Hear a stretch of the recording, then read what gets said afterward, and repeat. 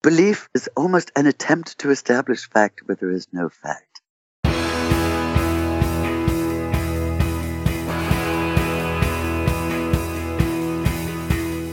Welcome to The One You Feed. Throughout time, great thinkers have recognized the importance of the thoughts we have. Quotes like, garbage in, garbage out, or you are what you think, ring true. And yet, for many of us, our thoughts don't strengthen or empower us. We tend toward negativity, self-pity, jealousy, or fear. We see what we don't have instead of what we do. We think things that hold us back and dampen our spirit. But it's not just about thinking. Our actions matter. It takes conscious, consistent, and creative effort to make a life worth living. This podcast is about how other people keep themselves moving in the right direction, how they feed their good wolf.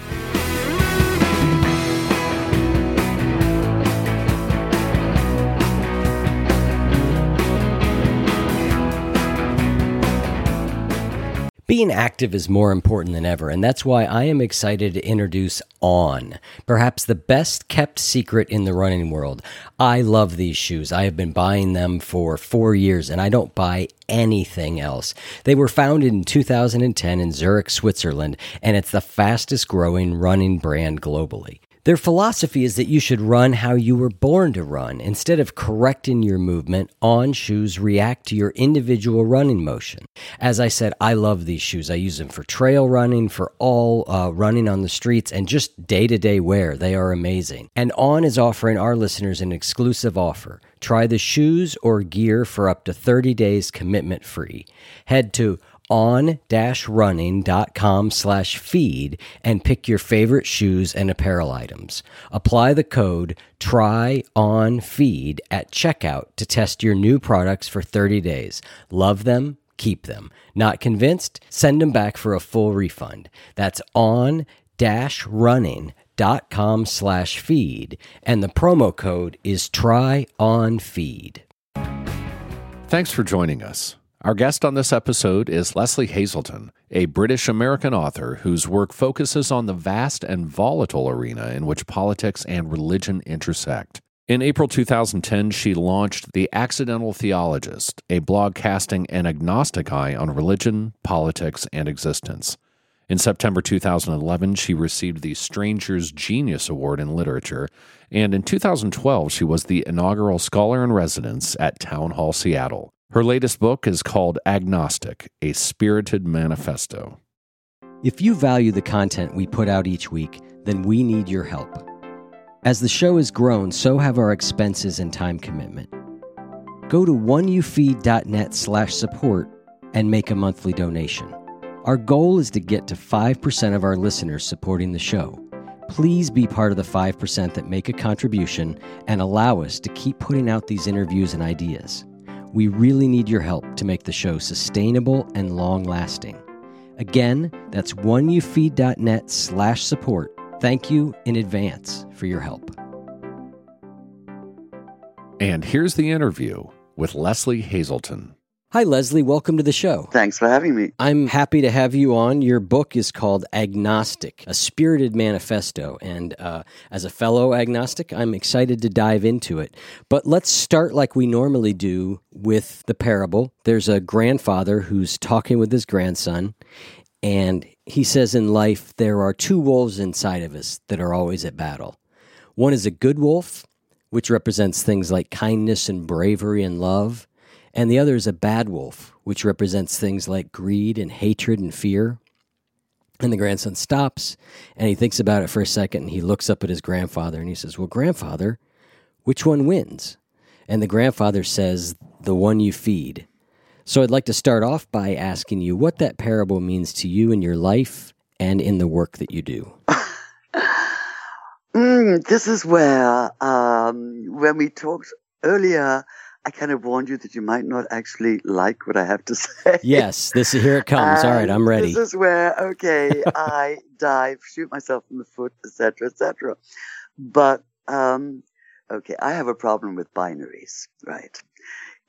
Good wolf, bad wolf. There's only two wolves out there. Let's say that one wolf is black and the other wolf is white, right? What that leaves out is this whole world of grays in between, infinite shades of gray, but in fact, which are not shades of gray, but are color. If black is the total absence of light and white is nothing but light, then the whole world of color is in between.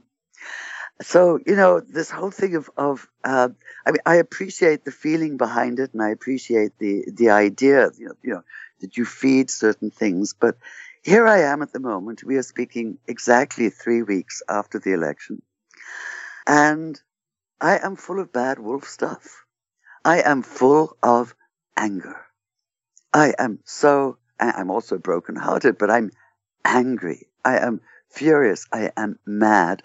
I am struggling now to figure out a way, to figure out how to live with this, how instead of the anger eating away at me, becoming toxic inside me, how I can harness it and use the anger. Because you see, I don't think anger is necessarily bad, and I'm gathering that anger is part of the bad wolf stuff with this parable. But sometimes I think anger is good. It means that you're reacting to what's happening. We're in a situation now where all the values I hold dear are being trampled on, or will be trampled on in the next 4 years, will be stomped into the ground, where there will be deliberate attempt to dismantle them all. And how can you not respond to this with anger? I can't. I must be angry. And then the question is, how do I use the anger instead of letting it use me? So I think the bad wolf has much to teach the good wolf, or maybe as much to teach the good wolf as the good wolf does the bad wolf. And it's not a matter of choosing between them, but of accepting them both. Does that make sense? It makes total sense. I don't have any objection to that at all. I was expecting you to go really crazy on us there. No, I mean, I think obviously the parable is a story. Yeah. To me, it points to a couple things. One is that we do have some degree of choice in what we want to choose to focus on in our lives. And then the other thing I like about it is I like the fact that the grandfather sort of says, hey, this is a battle that goes on your whole life, and it's a close battle, and and I like that because I think it normalizes being human. Being human is to have both sides and every piece in between. To be human is to me is all of that. And I like the parable. Again, it does have a dualistic nature to it, but I like it because I think it normalizes the fact that we're all going to struggle, and the fact that we are does not mean that we are bad people. No, not at all. And what I'm saying here is that, under certain circumstances, and these circumstances are here right now, anger is good. Anger is necessary. I don't want to start sounding like that guy in the movie about greed, but we need it. We really need it, because we cannot sit it out again. We cannot, sort of half the eligible voting population did not vote. Yeah. Just sat it out. And, a quarter of the population voted for Trump. A quarter voted for Hillary, actually slightly more than a quarter. In fact, 2 million more, over 2 million more. But half did not vote. And these are the people, I hear all this stuff about how, we must reach out with loving kindness and try to understand why people voted for Trump and so on. I've had a lot of experience with fundamentalism, and I see very little point in trying to talk to people who are so absolutist and so fixed in their views.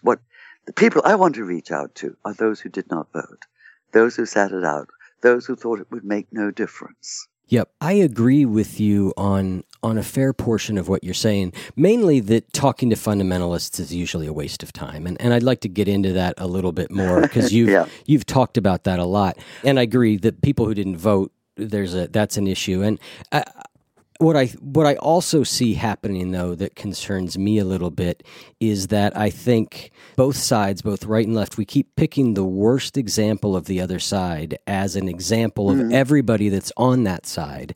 And I think the problem is that forces normally rational people to go into camps. And that's where I feel like we are right now. It really is troubling to me that there's certainly some percentage of people who are very extreme, but I think you referred to them in one of your TED Talks as the vast silent majority. You mean those who did not vote?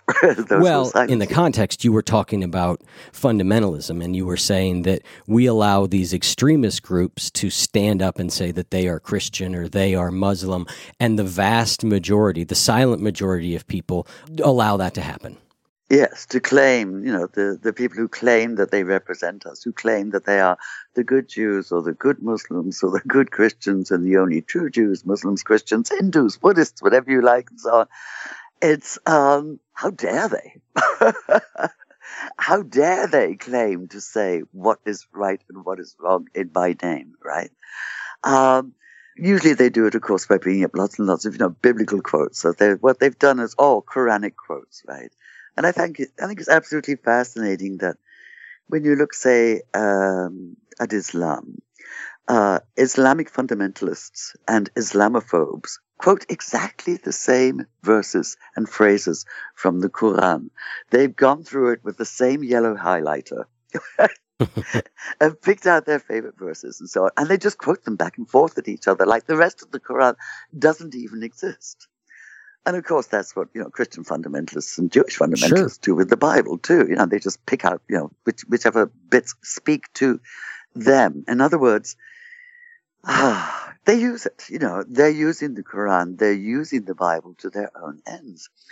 Now, these are texts that were written a long time ago under very, very different circumstances by person or persons unknown, in a certain historical context and so on, which no longer applies today. And we find in them, because they have powerful stories in them and powerful emotions behind them, they have lasted. But, it's a question again of which wolf do you feed, right? Which verses do you go for? Do you go for the so-called sword verses in the Quran? By the way, there is nothing about swords in those verses, and they're taken completely out of context.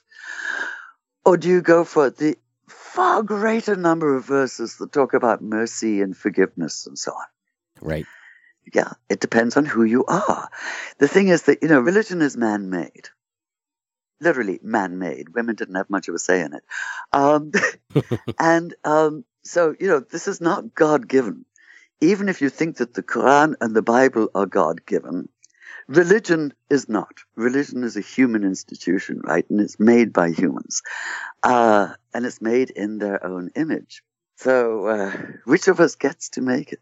And which wolves are feeding whom? Yeah, they're good questions. So let's talk about agnostic. So why are you agnostic? You're a curious agnostic, right? Your Skype handle was the accidental theologian, right? Theologist. Is that different than a theologian? Oh, yes. Oh, boy. When you say the word theologian, I think of a medieval monk sitting in his stone-walled cell with sort of moisture sort of creeping down the walls and a guttering candle, copying out his manuscripts in the middle of the night and so on. A theologian works from inside a religion, right? But a theologist studies religion, studies the whole phenomenon as well as any particular religion. A theologist is a scholar in the sense that we usually think of scholarship as someone who is trying to understand from the inside and the outside at the same time, as it were.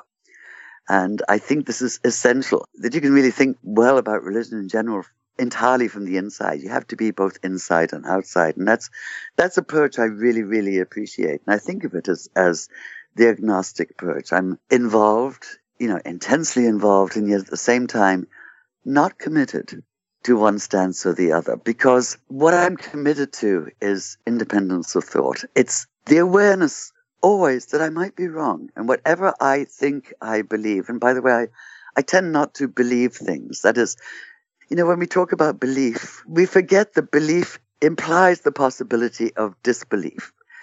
When you have to believe something, it means you don't know for sure. You don't believe in a fact, right? You accept a fact. It's true. Yeah, that's it. It's a fact. But when it becomes a matter of belief, then it becomes an emotional attachment, right? And you have to sort of defend it or attack it, right? Belief is literally, it's, sorry, I'm getting a bit involved here in my own head. Kierkegaard, for instance, talked about the leap of faith. Actually, he wrote The Leap to Faith, but never mind. There is a leap involved there, but that's faith, which is something very different from belief. Belief is determined that what it believes must be fact. If it asserts it enough, and if it asserts it loudly enough, and if it insists enough, then it must be fact, right? So there is no global warming because we say there is not, right? Right. According to the new administration. We say it's a load of bunk, and therefore it's a load of bunk, despite what just about every single respectable scientist says. Fact, science, actual research has no value. So this emotional, totally irrational thing that goes on with belief, but it's also irrational in the sense there's a beautiful side to this irrationality too. When you say that you believe in someone, right? When someone says that they'll do something in good faith and you say, okay, I believe in them. What you're saying is that you trust them. You trust them to do this thing, right? You're not sure that they will do it, right? You make a loan or you reveal a secret in good faith and you ask them to keep it or you ask them to pay back the loan and you trust that they will do so. And that's called good faith. But we tend to conflate faith and belief, and they really are two very different things. Belief is almost an attempt to establish fact where there is no fact. So therefore, when you say you believe in God, you're believing in something that cannot be proved or disproved. You are asserting your loyalty to an idea that, by definition, is beyond proof or disproof. By definition, is beyond human comprehension. So why are we trying so damn hard to comprehend it?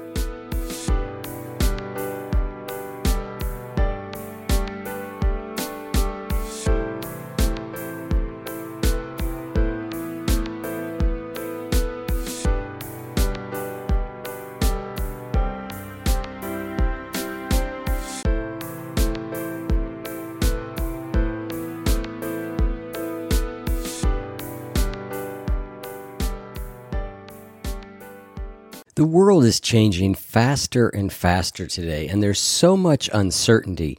And one of the skills that we need to deal with it is to be able to learn things quickly.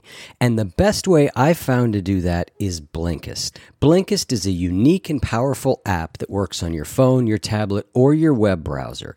And basically what they do is give you the best key takeaways, the need-to-know information from over 3,000 nonfiction bestsellers. They condense them down into blinks, which you can read or listen to in just 15 minutes. I've found it really helpful for me over the last few weeks to really get up to speed a lot more on racial issues in this country. They've got a ton of great books out there that you can look at, like The New Jim Crow by Michelle Alexander, How to Be an Anti-Racist by Ibram X. Kendi, White Fragility by Robin DiAngelo, and so many more. And now they've got a special offer just for our audience. Go to Blinkist.com/wolf to start your free 7-day trial and get 25% off a Blinkist premium membership and up to 65% off audiobooks that are yours to keep forever. That's Blinkist, spelled Blinkist, Blinkist.com/wolf to get 25% off a premium membership and a 7-day free trial. Blinkist.com/wolf. The people who drive industries, entertainment, and culture shape our world every day in bold and dramatic ways. But did you ever wonder how they got there? Behind the Talent features in-depth conversations with people who identify and develop talent, the people who find the people that shape our world.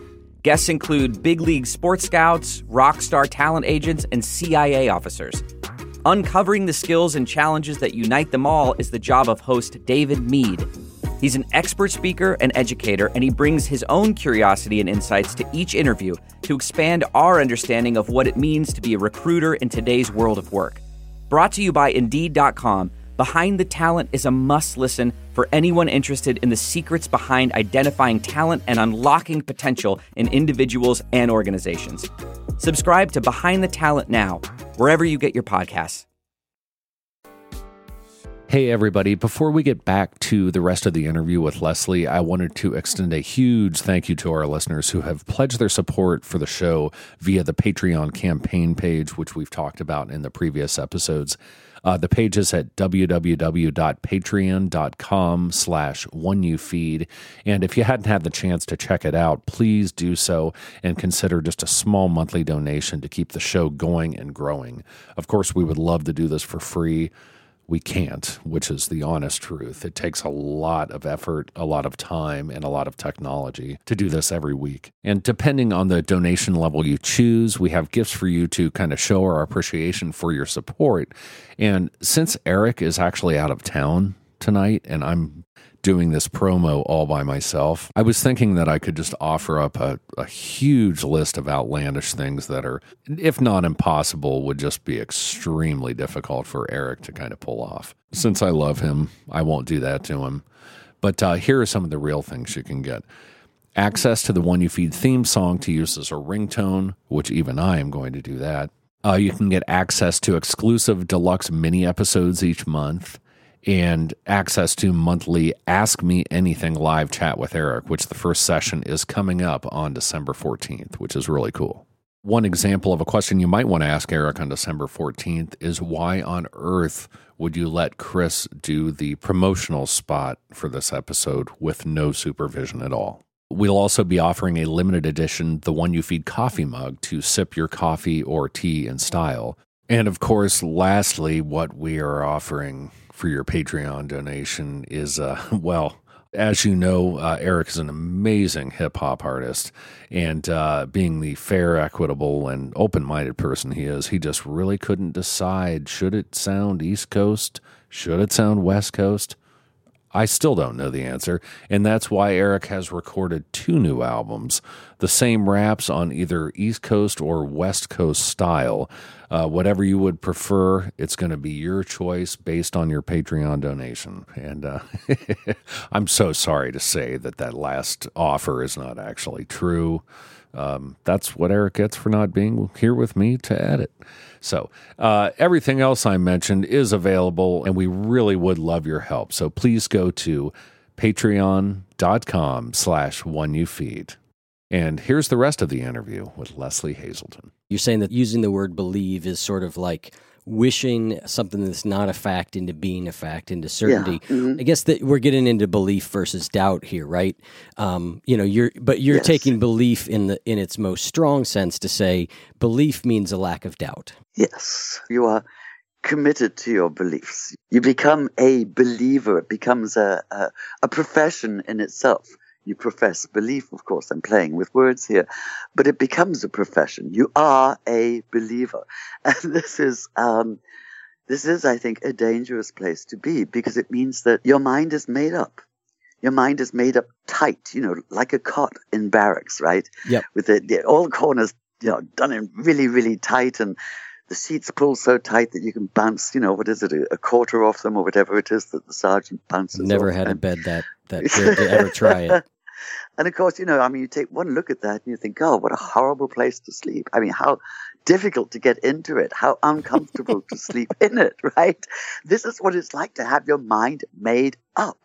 Everything just nicely sewn up tight. And this is called conviction. And what we forget is that conviction has a double meaning, of course. Not only to be convinced of something, it's also to be convicted. Right. Like a prisoner in his cell. And there again, you're enclosed, locked in to whatever it is, right?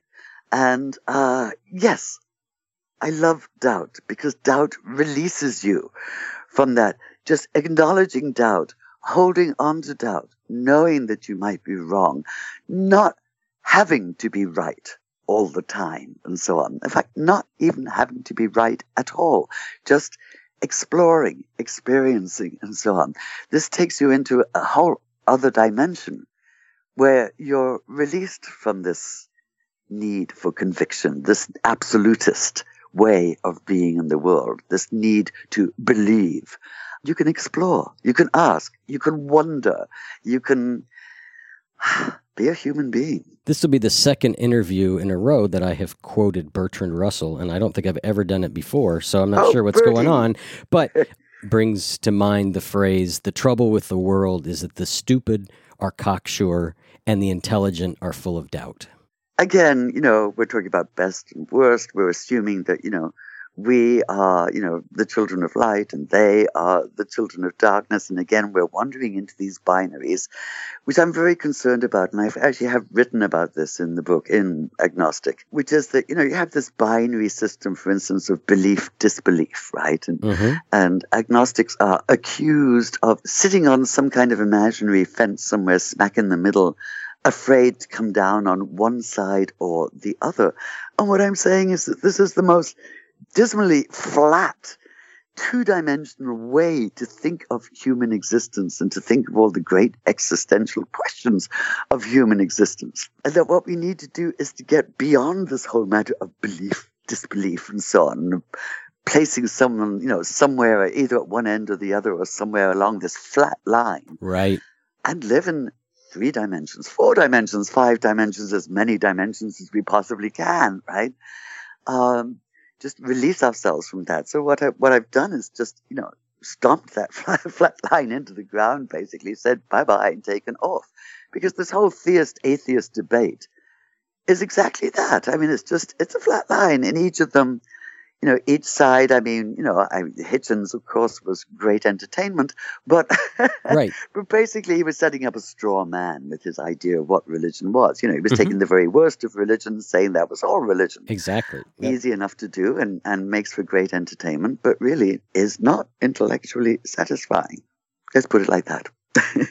It's demagoguery is what it is. And he was a very good demagogue. Yeah, if you get into that debate, the people who are on the far side of either theistic or atheistic are, you're right. There's an awful lot of fundamentalism there. And with the same sort of almost childish idea that there is such a thing, an entity as God, that you can reduce whatever this is, whatever it stands for, whatever we refer to when we use that name, that you can reduce it to this neat little 3-letter word and that it can be circumscribed. It's okay, God, got it, God, that's it.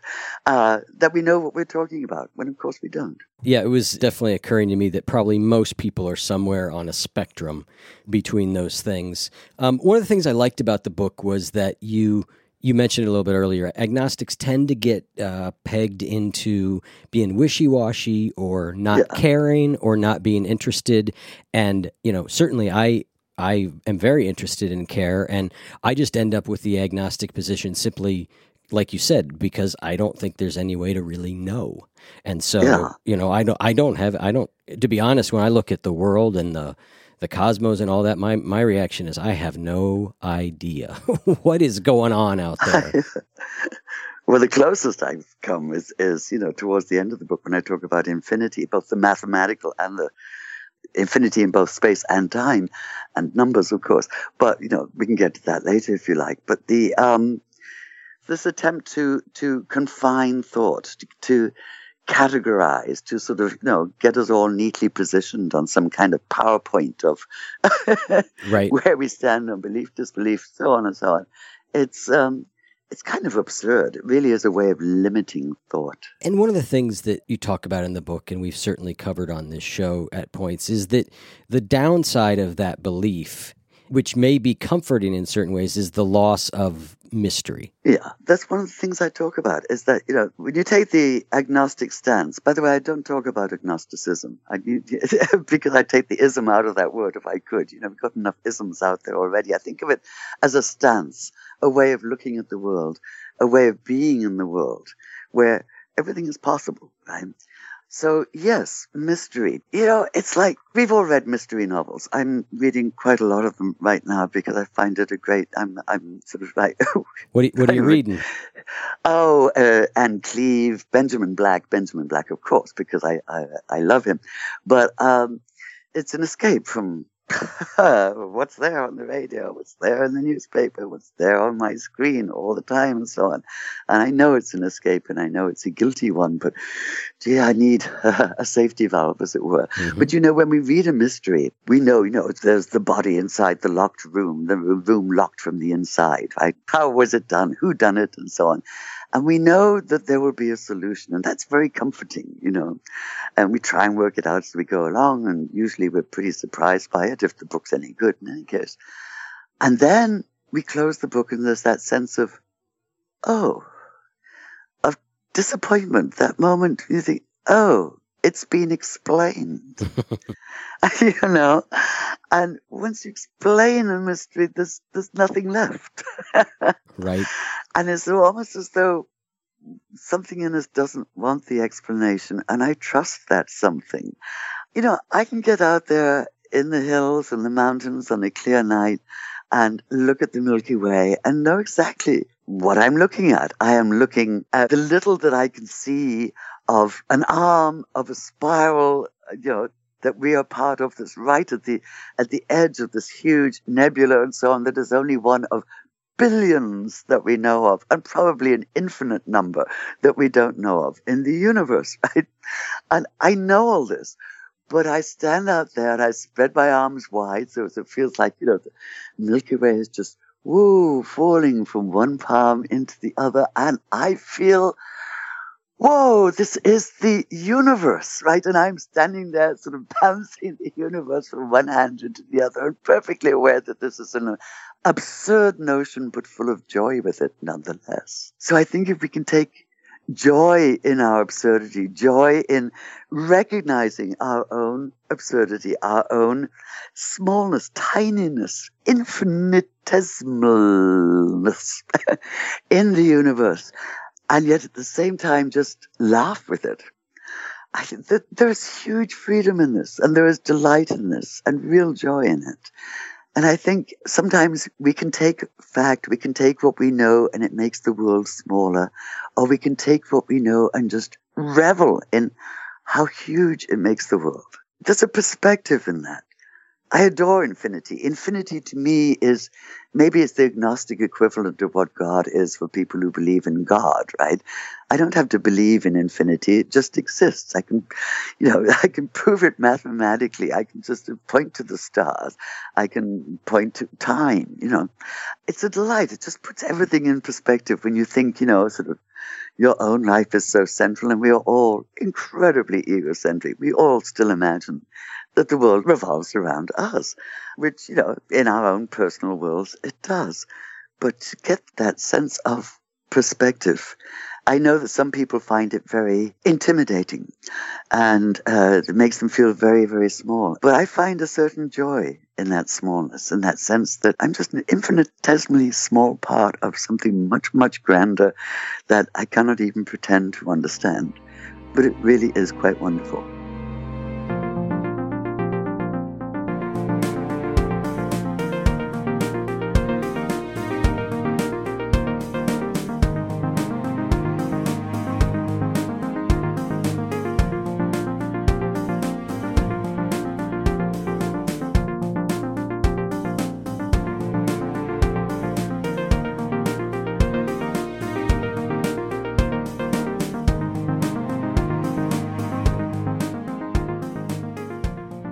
I love Perfect Bars. I've talked about them before on here, how much I love them, how many of them I've eaten, which is an extraordinary number.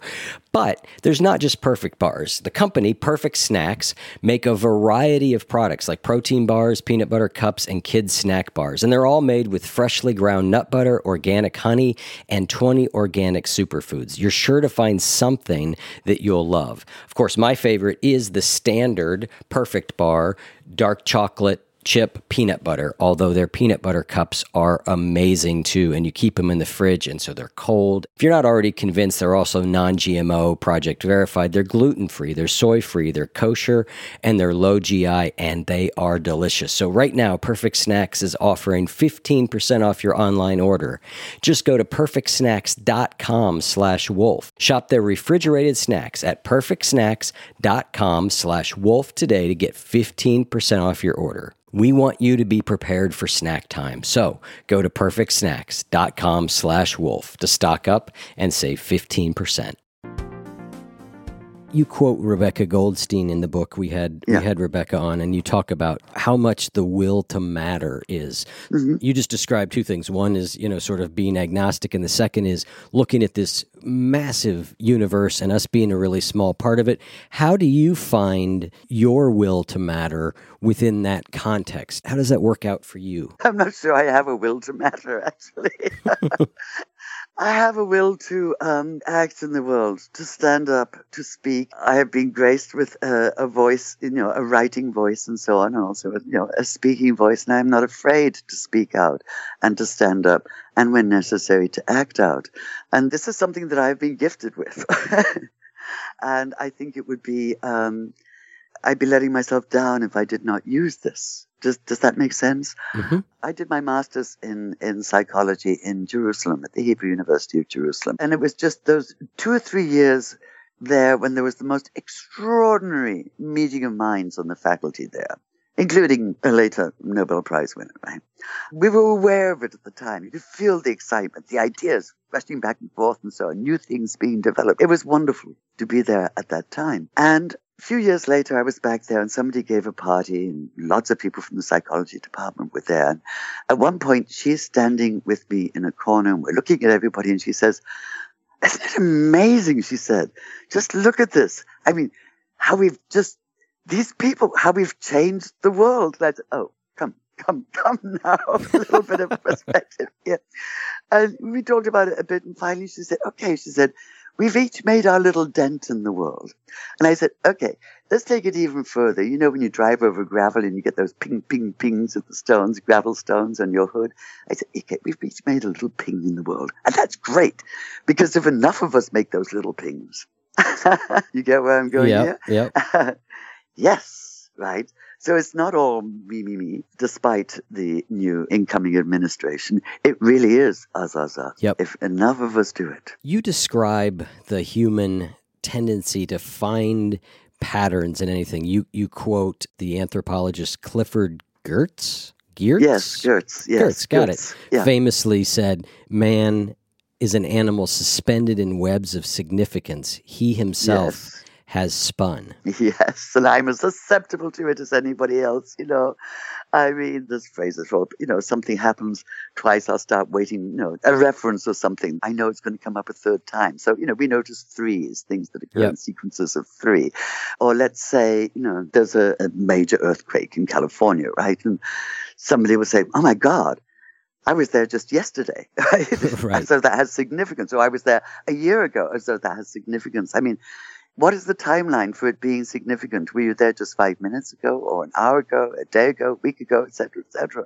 I mean, when does this become personal? Of course, there's absolutely no end to it because we can insert ourselves into just about anything, which is part of what I mean by being so extraordinarily egocentric. That the world revolves around us. You had an example in the book that I absolutely loved because you studied probability at a university level with some of the best scientists in the world, and yet you say that if you roll the dice and you get like a 7 3 times in a row, you really believe that the next time it can't be a 7, even though we know that's not the case. And I find that the most confounding principle. And I get it. Like, if you flip a coin, That's the simplest one, of course. If you flip a coin, it comes up heads 9 times. How many people who are listening to us right now are going to be able to resist betting on it coming up tails? That's right. Even though that particular choice is exactly 50-50, but that is a maddening concept, and one that I love, because that is an example of where, like, the logical truth, and yet it's so hard not to draw a pattern and make something out of it. I know, because we're human, we're irrational, and no matter how hard we try. And there's something wonderful in that, I try and resist that when I'm playing craps. I really try very hard to resist that belief that that's going to happen. Perfection, is very boring. I mean, I know we're always aiming for perfection. I have no idea why, because it is really boring. If you see an absolutely perfect face, there's nothing there. It's like a mask. There's nothing to get through to. It's perfectly balanced. It's perfect. Each side matches the other and so on. It's kind of inhuman. Our flaws, our imperfections, I think are what make us interesting. I couldn't agree more. Mm-hmm. We're nearing the end of time, so before we wrap up, though, I'm going to take you way back to a book that you wrote in 1985 called The Right to Feel Bad. Oh, yes, not my title. I wanted to call it In Defense of Depression, and they wouldn't. I got bullied out of it by the publishers. So yeah. Do you still sort of stand by and believe kind of what you wrote in that book? Oh, yeah. And that came out just before Prozac, of course, which has kind of overtaken it. But yeah, sometimes, as you know, we started off by talking about the mass of anger inside me right now, post-election, 3 weeks after the election. And sometimes, it would be inhuman not to be depressed. Mourning for someone who's died is a form of depression. Right? And if we don't mourn, then we're in trouble. Then we are in deep trouble if we repress it and so on. So sometimes we need to be depressed in order, and we need to work through it. Freud, can't believe I'm quoting Freud, but I am. He talked about the work of mourning, right? And it is work. It's the stages of grief, not necessarily Kubler-Ross's ones and so on, but, not necessarily acceptance, but stages that you really do have to work through, because if you don't, it'll eat away at you inside. Like this anger that's in me now that I'm struggling with. I know I cannot let it eat at me like this. I have to find a way to work with it, right? So that I can use it rather than have it use me. I haven't found it yet, but I will do. I can feel it coming somehow, and I will find the way to do that. It's not the way. There are many ways, but yes. it's just a way for you. Stance. Again, the way for me, or a stance. It's just a general sort of way of being in the world. Yeah. I tend to make a distinction between sort of a clinical type of depression and feeling bad sometimes. And I think the feeling bad, and in that book you talk about how our culture sets us up to always expect to be happy. Happy. Those are definitely themes that we explore on the show. And when I think about that, I think it was Krishnamurti who said, it's no sign of healthiness to be well-adjusted to a profoundly sick society. Something like that. I don't have it exactly right.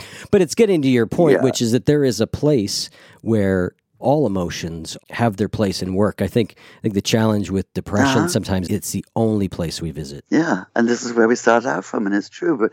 And by the way, as regards happiness, what we forget is the root of the word. Happy comes from hap, as in perhaps, or happenstance. In other words, chance. You chance on happiness, and I love that. You cannot plan for it. You chance on it. Yep. I think that's a great way to end. So, Lesley, thank you so much for coming on the show. Thank you for your writing. You've got so many books that if I had more time, I would love to read a good number of them. I think agnostic is the most deeply felt and the most personal.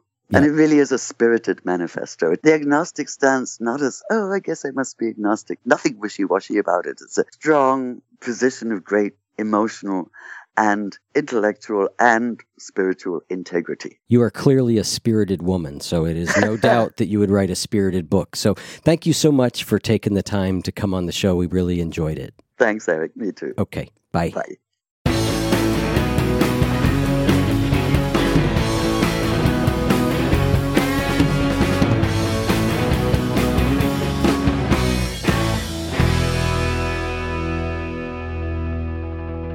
You can learn more about Lesley Hazleton and this podcast at oneyoufeed.net/Lesley. That's Lesley. If what you just heard was helpful to you, please consider making a donation to the One You Feed podcast. Head over to oneyoufeed.net/support.